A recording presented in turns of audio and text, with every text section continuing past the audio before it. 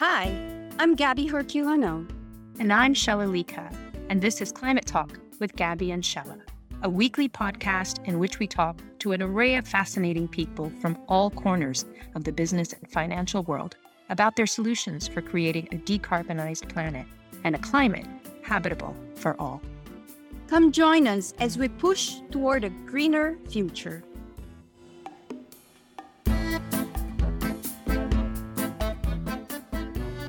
We are super excited today. We're speaking to Philippa White. She's CEO and founder of the International Exchange. Thank you so much for having me, both of you. It is such an honor to be here. Thank you. Pleasure. It's such an honor to have you with us.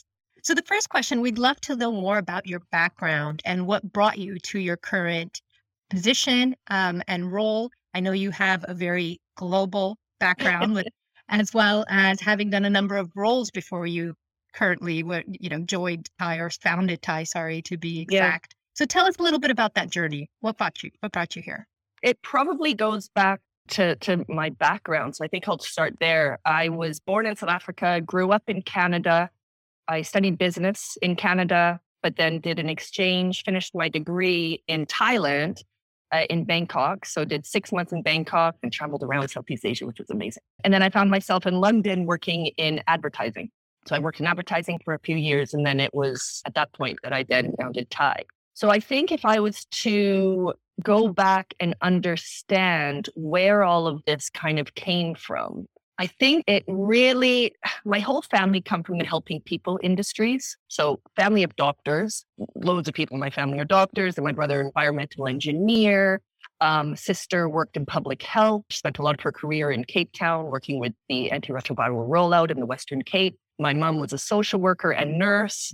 My uncle was actually Nelson Mandela's doctor when he came out of prison. It was literally like when he came out of prison and started negotiations with the apartheid government. My uncle was the doctor that followed him around. They were very close because of my uncle and aunt's work with the ANC and fighting against the regime of apartheid. So I would go to South Africa and visit family, and the conversations would be rooted in humanity and soul and trying to genuinely make the world better in their way in what they do.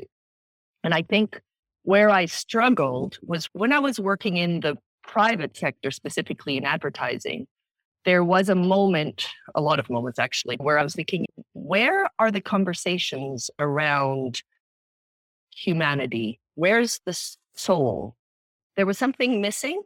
And it wasn't that I wanted to quit my job and go and work in an NGO or to be a doctor. I had no desire to actually quit where I was. Actually, I loved what I did. But there was sort of this niggle that just didn't really go away. And I think my uncle then passed away. And this part of the story is actually really, really important. I went to his funeral in South Africa, in Cape Town. And I looked around. And at his funeral, there was the Minister of Health and the 2 bodyguards. There were a whole lot of family members, medical colleagues. But then there were also so many mixed colored faces at this funeral. And there were people on the list to speak. This man from a shanty town put up his hand and he said, I know I'm not on the list to speak, but I'd really like to. And everyone's like, yeah, of course. So he went up to the front of the room and he said, Neil was the only doctor who treated us in our community who could actually speak our language. The rest of the doctors treated us like animals, like they were vets. They didn't even speak our language. And I thought, holy shit, that's something I didn't even think of that. And then this woman walked to the front, like everyone's like, she walked to the front. She said, I was in jail during apartheid. Obviously, the jail that I was in was in a Black neighborhood. So the fact that Neil went to visit me every month or week or something, like it was regular. She knew that he would go. So he risked his life to go. Because I mean, as a white person, going to a Black area already is difficult. And he would then pass messages to her in chocolates, saying what was happening on the outside. Like if he got caught, that would be crazy, but he didn't. She said, during a really dark time of my life, he gave me light. And I thought, holy shit, because my uncle was one of the most inspirational, knowledgeable, extraordinary men that I knew. But he also impacted so many people. Like the ripple effect was so incredible. And it was that moment, this was in 2004, and I founded Thai in 2006. So that moment, I was like, you know what? This is extraordinary.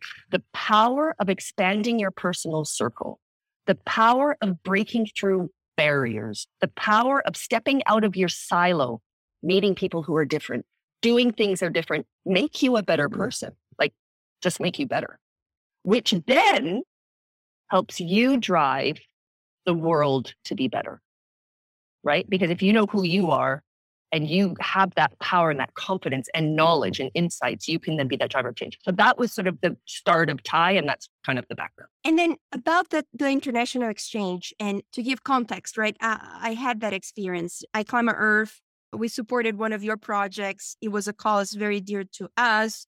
As you know, we look at the solutions that can decarbonize the planet. One solution with a big social impact is powering the last billion with distributed solar panels and batteries, right? Yeah. So it's something very close to us.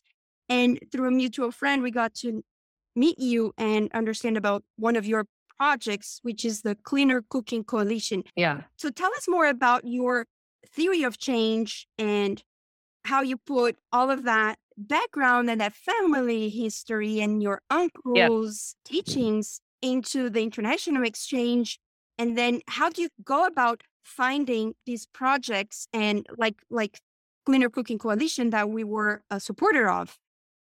Tell us more about that. Yeah. So when I kind of brought when all of these pieces started to kind of fall together, I decided, you know what, I need to quit my job and I need to make it possible for professionals to find a way for them to do and be more and basically realize their potential and reveal their power and their humanity and their ingenuity and their, bringing out the best in people so that they can be and do more. And the way that we do that is by connecting the private sector and those people within it with social projects. So our way to create that catalyst for change is by taking people out of their silos and putting them in situations that are so totally different from the corporate world. And so we work with a number of different professionals, professional backgrounds. We started just in communications, but we work with people from the financial industry. We work with architects. We've had engineers. But the purpose is getting individuals to use what they know. This isn't sort of volunteering, kind of painting houses. It is stretching individuals by taking them out of their silo, broadening their horizons, and putting them in situations that are totally different from their day-to-day. So the way we did that, and I do feel like it's important I just point this out, because before COVID, we actually only did this. So I've been doing this since 2006. The way that we did it was by physically sending one person from a company, and we also only worked with corporates. So our clients were like WPP, Octopus Investing, Saatchi & Saatchi, Leo Burnett, BBH. And we would get an individual and they would fly to Burma, or they would fly to Brazil or to Ghana or to Malawi or wherever it would go. And they would have 30 days to crack a challenge. And Thai works, it really is a matter of, okay, oh my God, I'm leaving London. I've never gone to Malawi. I didn't even know where Malawi was on the map. Oh my God. And suddenly I'm in a completely different world, working in an area I've never worked in before, in a language I might not have spoken before, in, a culture I didn't know anything about. And I've got 30 days to crack a challenge. So that's the way that Thai worked. And I've got tons of examples of impact and what happens. We work in 21 countries around the world. And we've worked with hundreds of individuals. But then COVID hit. So if we're talking about necessity being the mother of invention, with every challenge there is an opportunity and pivoting, our only clients were corporates. And borders had to be open because people had travel. But Thai has always been about unleashing the potential within people. Because just as an aside, and I didn't touch on this at the beginning, I truly believe, and this will come to sort of some of the other questions, I truly believe the future of this planet and the sustainability of it and the health of it is in the hands of a lot of the people in the private sector, 100%. without doubt, because it's got the reach, it's got the money, it's got the human resources. But how do we get there?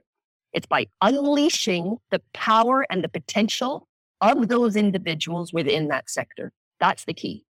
And everybody has it within them, but a lot of people don't have the courage or the confidence or the insights or we're living in a really volatile, uncertain, complex, ambiguous world. We need leaders that are flexible, that are empathetic, that understand how to work with different people and to negotiate difficult situations. So that's what TIE is all about. It's unleashing that within individuals so that they can then drive that future. So we've been teaching that forever. Then COVID hit and we're like, holy shit, sorry to swear on your podcast, but we need to find a solution and quick, because we work in 21 countries around the world. We had emails coming from Nepal, from Laos, from Burma, from Brazil, from Zambia, from India. How do we teach kids in favelas that there is no internet and there's no tablets? School, how does that work? How do we pivot? What do we do? We've lost all our funding. Are you still working? Can you still help us? And we're like, okay. And then, corporates were not interested, obviously, because leadership development and investment in their people was not a priority. Totally get it. But individuals, what are they looking for? Who probably a lot of your listeners are looking for it too. I've been in this corporate world for a really long time, but I know there's more. I know there's more that I know I can do and be more. I know that there's so much more to me. I just need to expand. I need to break out of this. I need to expand my personal circle. I need to push through boundaries. I need to broaden my horizons to see what else I'm capable of. So we then realized that there were a lot of people that were looking for that. And that's where we then developed our virtual offering. So we created two, actually, one for corporates. So we work with corporates. In a similar model to TIE Accelerator, it's a little bit different. There's coaching and there's other stuff that goes with that because we work with the talent department. But we created TIE Accelerator, and that's actually where you guys got involved. So as your company engaged, but it was sort of more through Gaby as an individual running the company as a co-founder. And it was a team of 6 people that came together, and we had the brief with the Cleaner Cooking Coalition. And the challenge was there are 3 billion people around the world that don't have access to clean or cleaner cooking. And what does that mean? In order to cook, in order to eat, they need to burn wood. Why? Because they don't have the money to be able to afford any other kind of energy, any other kind of gas, electric, solar. I mean, that's not even an option. But because there's not a huge return on investment, these people, do they have a voice? No, they don't, because the return isn't there. So the market doesn't see them because there's not a return on that. The return is the health of these individuals and the health of the planet. And unfortunately, that doesn't come into the terms of sort of big energy meetings when there's the oil and gas and solar and electric lobbyists there. So these individuals needed a voice, and people needed to even understand that this was even a thing that's actually creating, Gaby, you're the specialist in this. I don't know what the numbers are, but it's like 20% or something of emissions are these individuals burning this fuel. And actually, let me just back up really, really quickly, because talking about impact of TIE, in 2012, I started working with Connor, who was our main point of contact. He worked with Hestian. Hestian is a social enterprise, actually, that gets fuel-efficient stoves into the hands of the poorest people in the world. And so they worked in Malawi. So we had an individual, Trevor, from Wieden & Kennedy in New York. He went to Malawi, and the goal of this project, he had 30 days to make these stoves sexy. That was it. We need to get these stoves into the hands of people. In 2 years, they managed to get 500 stoves into the hands of people. So just let that sink in. In 2 years, there were 500 stoves they managed to get. Trevor went, drawing on his knowledge of design. I mean, he was a designer for Wieden & Kennedy. 30 days later, 10,000 stoves were ordered. 10,000. Their goal by 2020 was 2 million. Based on Trevor's strategy and Trevor's work, Malawi managed to get 2 million stoves into circulation. This is a big deal. So based on the TIE experience, drawing, best out of Trevor, but also impacting the world, 2 million stoves. Because of that, Malawi was nominated to represent this population of 3 billion people at this UN energy meeting on the 24th of September of this year. But the thing is Malawi, they don't have communication specialists. They don't even have time to think about this kind of stuff. And it's a big deal because as you guys who have been working in this area for so long, I remember you saying, Gabby, which blew my mind. You're like, I have Ivy League analysts working with us full time. And like, it's crazy. No one knows that this is even an issue. I mean, that's nuts. So we ended up getting the president of the country to represent Malawi at this meeting, the only head of state to be at this meeting. And this group, including Gaby and Shaila, they wrote the script and created a video for this UN meeting that happened in September to share this message that is now game-changing. This is now going to the COP26. And it's now actually our next project. We've got Santander on board, and they are now going to be getting the baton and sort of as if in a marathon or sort of a relay race. They're now like getting the next sort of leg, and they're now figuring out how strategically to get this embedded in a more strategic way moving forward. So impactful, not just for a community, take someone out of their element, use their skills in a broader way, but also for them on the personal journey, as you mentioned, for them to broaden individually, emotionally, but also in terms of their skills, right? And as you mentioned, being out of their comfort zone. Yeah. Those cases sound, I mean, extraordinary, having someone come in and go from 500 to 10,000 of these stoves. But I'm just wondering, from your standpoint, how often does it work like that? And what are the biggest challenges? How often are you able to match that skill with the right project? And perhaps it's a little bit about getting those projects and being able to tap into the right resources. But what is the greatest challenge there? To your point about matching skill with the challenge at hand, I'm not too worried about that, to be honest. I remember back when we did the international travel tie projects, and people would say, oh gosh, okay, so this is a business strategy project, so we need to have a business strategist, or we need to, I have somebody who works in investment banking, so do you have like an investment banking project? And I'd be like, no, that's actually kind of goes against what we're doing. The whole point is to take people out of what they do and get them using what they do in a totally different way. And we know so much more and actually we get so siloed. I mean, to be honest, think about it. The more successful you become, if we think about it, and actually it's so crazy because if you think to become, going to Wharton and, being a CEO of a massive company that trades on various stock exchanges, I mean, to get there, you're probably a pretty ambitious person. So when you were younger, you probably traveled, you probably did like amazing trips on your own, you backpacked around, whatever. And then and you're interested in tons of stuff, you've got tons of activities. But then as you get older and you get married and you have kids and then you become super specialized and super siloed, suddenly your world becomes really small, which is actually kind of against what you are as an individual. You're super ambitious and you're wanting to do all this stuff. But the more successful you get, the more siloed you get. But actually, you know so much more than what you've now become a specialist in, obviously, because you've done so much stuff over the course of your career and life. So what we do actually is we take people out of that and we say, okay, draw on what you know, because I'm pretty sure that you're going to be able to crack this. And they do. And it's unbelievably powerful. So again, it's about more than what you think you do or that you're allowed to accept, especially with our projects where there's 6 people. Like we have 6 super diverse people. We've got this one now with the Cleaner Cooking Coalition. It's more business strategy, but there's going to be a wide range of people.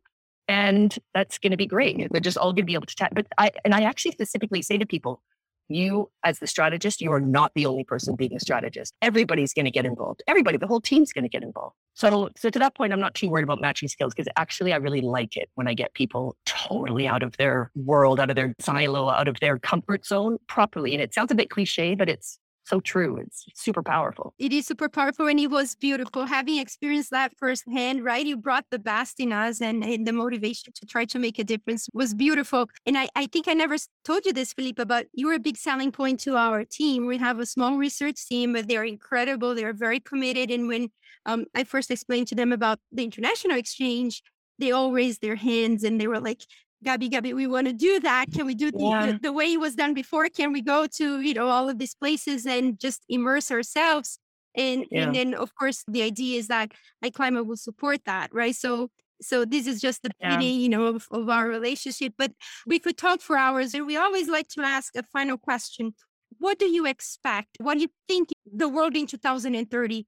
What improvements do you see taking place? And what is your vision for 2030? Right now, there's a lot of challenges that the world right now, the reason it's not kind of working as well as it could be is because, again, it comes down to silos, bubbles, being sort of stuck in our own little worlds. I think cross-sector partnerships are key.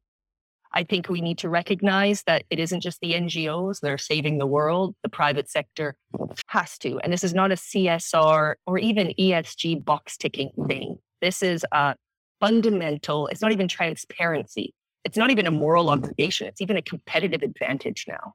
You need to understand that this is what people are looking for to work for you. It's going to be a competitive advantage for like economically, but also it's the only way that the world is going to be able to go in the direction that it needs to go in is if everyone really actually gets it. And it's the younger generation that do. And they honestly in 2030, they are looking for these opportunities. They're coming out of university only really wanting to work for the places that really do get it. The older, sort of more established companies need to hire people who get it, who are going to be leading those companies. But I also don't even believe it's coming from the leaders. I see a lot of I call them foot soldiers. It's like the middle management. And that's who we're also unleashing. The ideas don't just come from the top, they're coming from within. And the conversation needs to be different. If you work in a client sort of facing industry, don't wait for the brief to come to you. You need to be on the front foot. Say, I've got an idea. Shake things up. And the change is going to be coming from inside. So, I mean, entrepreneurship is so key. It's changing things from the inside. And the leaders need to be, willing for that change and embrace it, because that's what's going to make your company better, make people want to work for you. You're going to make more money, but also it's going to be just the future of this planet needs to go. So I'm an optimist, but I really am optimistic as long as we give that freedom to the people to help drive the companies in the direction that they need to go. Well, we're optimists too. Great note to end on. Thank you so much for having us. And if anybody... Thank you for having me. Pleasure to have you on. And if anyone is interested in our listeners, they can go to the International Exchange website. Is that right? Any other... Yeah, you can. Or actually, if you want to understand what Gaby and Shaila were involved with and your company, as the Thai Accelerator experience, if you go to apply.thaiaccelerator.com, there's a short video there that kind of brings it to life. And then you can just book a call with me and I can explain more. Thank you for making the time. Listen, thank you so much. Such a pleasure. Really enjoy talking to you. Um prazer. Boa tarde. Foi nosso. Obrigada. Thanks for listening. Climate Talk is produced by Spark Network. You can listen to Climate Talk on Apple Podcasts, Spotify, Stitcher, Google Podcasts, and wherever you get your shows. To find out more about us, visit us at iclima.earth. And if you like what you hear, please leave us a rating and review on Apple Podcasts. See you next week.